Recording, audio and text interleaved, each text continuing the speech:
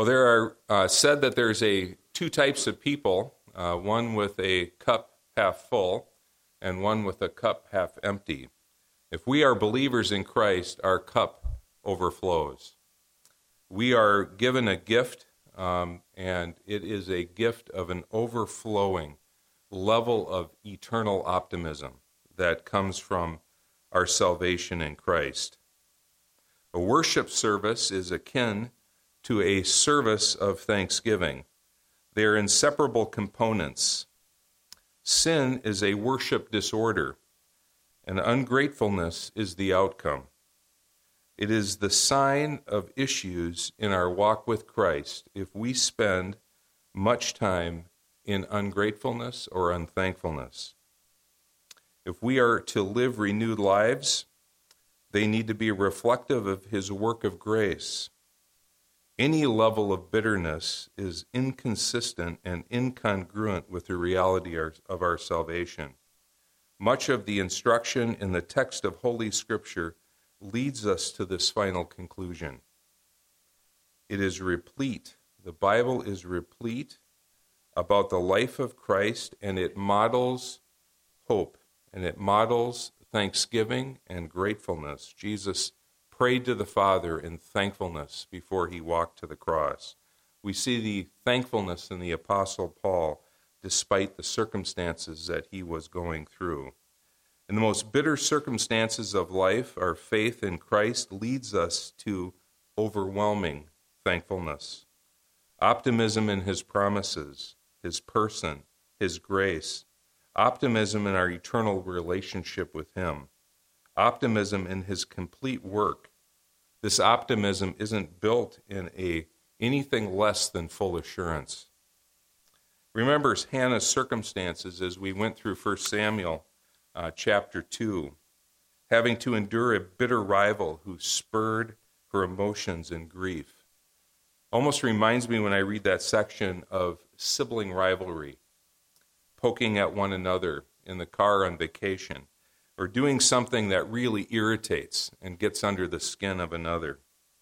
This ultimately led Hannah to a plea for help, which would change the course of history for a generation and beyond. Listen to her prayer. Then Hannah prayed and said, "My heart exalts the Lord." This is a woman still in yet a bitter circumstance. "My heart exalts the Lord. My horn or my strength is exalted in the Lord. My mouth speaks boldly against my enemies, because I rejoice in your salvation. There is no one holy like the Lord. Indeed, there is no one beside you. Nor is there any rock like our God. Boast no more so very proudly. Do not let arrogance come out of your mouth, for the Lord is a God of knowledge, and with Him actions are weighed." When gazing into a deep problem and pouring our heart out to the Lord, we find incredible peace in His promises and in His work. After all, our condition is perilous without Him. Without faith in Christ, we're dead in our sins. We have no hope. We have asked for prayer from some of you regarding Sonia's cousin Larry, who lays in a hospital bed as I speak, dying from cancer. We have asked many of you to pray for his salvation and to consider what we don't really know specifically about him. His earthly tent is in its final moments of decay. There has been diligence to share the gospel with him. Yet there has been some yet remaining uncertainty. His circumstances are beyond hope for this life. Loss comes to all of us, does it not? We've all experienced it. His sister and brother-in-law lost their only son in a car accident while he was in college. Rejection and divorce are part of his life. The last remaining immediate family members are all in their mid-70s. In many ways, life has been very hard for that family. But at the close of the day, God's grace is sufficient. His superabounding grace is evident in the bleakest times. This is the text that we received in the last couple of days from Larry's sister, Darlene. This afternoon, I read from some Psalms and a David Jeremiah devotion to Larry. A little later, I asked if he would sing with me. Of course, he said he couldn't, but I started singing. "'Tis so sweet to trust in Jesus." When I got to the chorus, he joined in the best he could.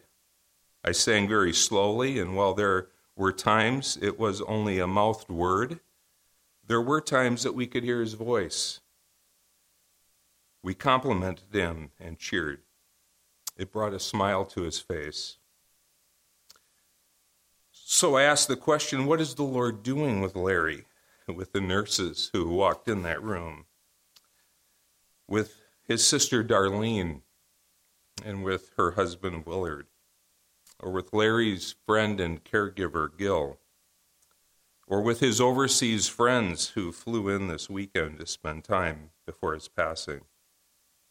So I'm thankful today. I'm thankful for the Lord's work in this situation. Desperation has brought contemplation, and contemplation has rested in the sweet trust of Jesus. At the end of the day, the direction of this country, the politics we cannot change, the decisions of government that just occurred even this week, the earthly goals and dreams that will never happen, pale in the bright light of his grace. Thankfulness is part of fighting temptation. We learned that in our first hour today. But thankfulness is the antidote to the problems and the ills of this life if you are in Christ. It's no doubt that this is why the apostle urged us in 1 Thessalonians chapter 5. He said, "We urge you, we implore you, brethren, admonish the unruly, encourage the faint-hearted, help the weak, be patient with everyone. See to it that no one repays another with evil for evil, but always seek after that which is good for one another and for all people. Rejoice always, pray without ceasing, in everything give thanks, for this is God's will for you in Christ." So what is the Lord doing with your loved ones as you raise concerns and issues and prayers regarding them? We can be thankful even for the unsaved and the faith in God that can resolve their state of death and bring them to eternal life. Thankful for a difficult child that has humbled our soul and brought us to a deeper understanding of our dependency on his strength and wisdom. Thankful for opportunities that the Lord gives us to serve him in anything that draws us to him. Thank you for conviction of sin that is identified in our heart, in our conscience, informed by grace and by Scripture. Thankful for even problems of life that have no quick solutions. Sometimes as I was preparing for this, some things come to us elders regarding problems and circumstances of life. No quick solution, no instant wisdom. But you know what? We know a God who does. And these problems are his, and he resolves them. I'm thankful that we do not lead in a vacuum, that he is the head of the church. In Colossians chapter 2, starting with verse 6, we read, "Therefore, as you have received Christ Jesus the Lord, so walk in him, having been firmly rooted, and now being built up in him and established in your faith, just as you were instructed, and overflowing with gratitude." What does it mean to overflow with gratitude? That is a continuous life of exuding thankfulness. It means to walk in him in its whole is to overflow with gratitude. You have obtained an overflowing treasure. The first part of Colossians 2 identifies that treasure as Christ. Treasure hunters look for treasures. If you are in Christ, you have a treasure. There's no need to find another one. You have found the greatest treasure that life can lead you to. In fact, we have received the best and eternal treasure, one that is never ending. It says in this passage that you have been firmly rooted. You have been planted. A root is firm, its foundation is sure. It is built in him. You are eternally an answer to prayer. Just think about how many people prayed for you in your need of salvation. I know my parents did, and I know many others continue to pray for me. Wow, eternally an answer to prayer, an answer to Jesus' prayer in John 17 before he walked to the cross. You are an answer to prayer. And those prayers will praise him eternally.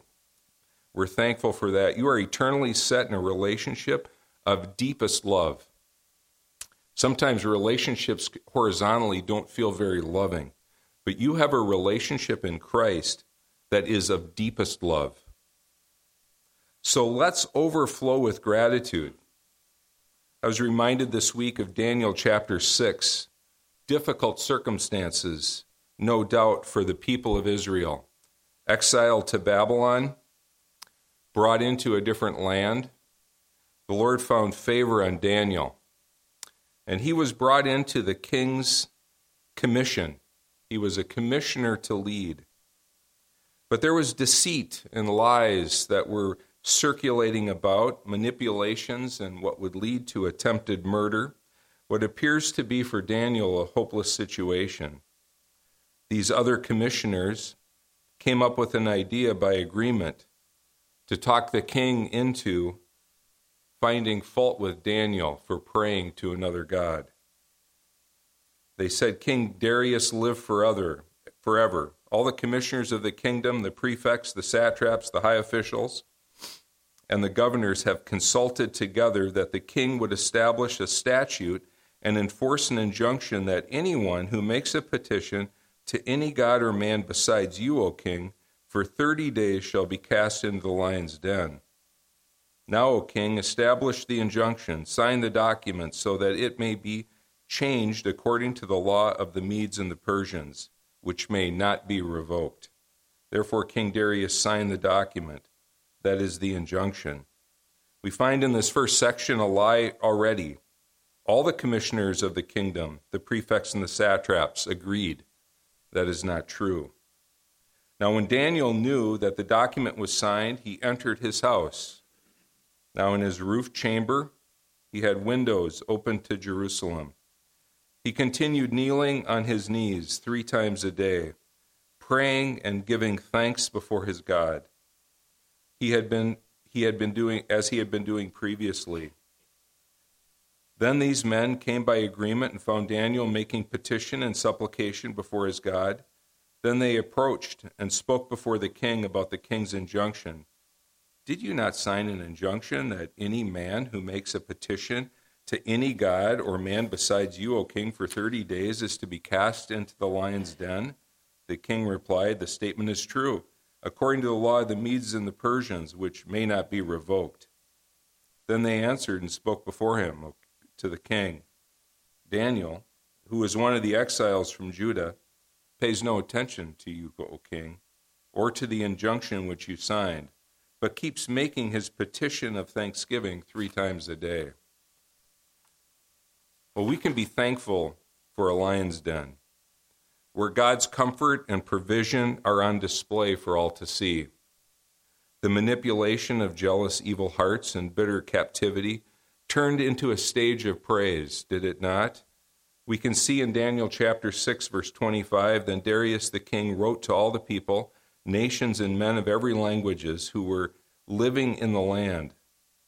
After the deliverance of Daniel, may your peace abound. I make a decree that in all the dominion of my kingdom, men are to fear and tremble before God, the God of Daniel. For he is the living God and enduring forever, and his kingdom is one which will not be destroyed, and his dominion will be forever. He delivers and rescues and performs signs and wonders in heaven and on earth, who also delivered Daniel from the power of the lions. A lack of thankfulness is caused by a lack of focus on God's accomplishments and his promises. Thanklessness is at its core selfishness. To not ascribe a thankful heart is to miss the gospel promises. It is to buy into a sense of unbelief. Ascribing thankfulness and gratitude is to meditate on him. Are we affectionately confessing ungrateful heart? Do we recognize bitterness that so easily creeps in? How much time do you spend complaining? How much time do I spend focusing on complaints? What is the basis for our entitlement? What do we all deserve? We know the answer to that question. Paul reminds the Ephesians in chapter 1, even as we study that great book, of who they are in Christ. Why is it important that we're unified in Christ? Why is it important that we're thankful for one another as well? I was listening to a song this week. It says, "Still my soul be still, and do not fear though winds of change may rage tomorrow. God is at your side. No longer dread the fires of unexpected sorrow. Still my soul be still. Do not be moved by lesser lights and fleeting shadows. Hold on to his ways with shield of faith against temptation's flaming arrows. God, you are my God, and I will trust in you, and I will not be shaken. Lord of peace, renew a steadfast spirit within me to rest in you alone. Still, my soul, be still. Do not forsake the truth you learned in the beginning. Wait upon the Lord, and hope will rise as stars appear when day is dimming." God, you are my God. Praise the Lord for that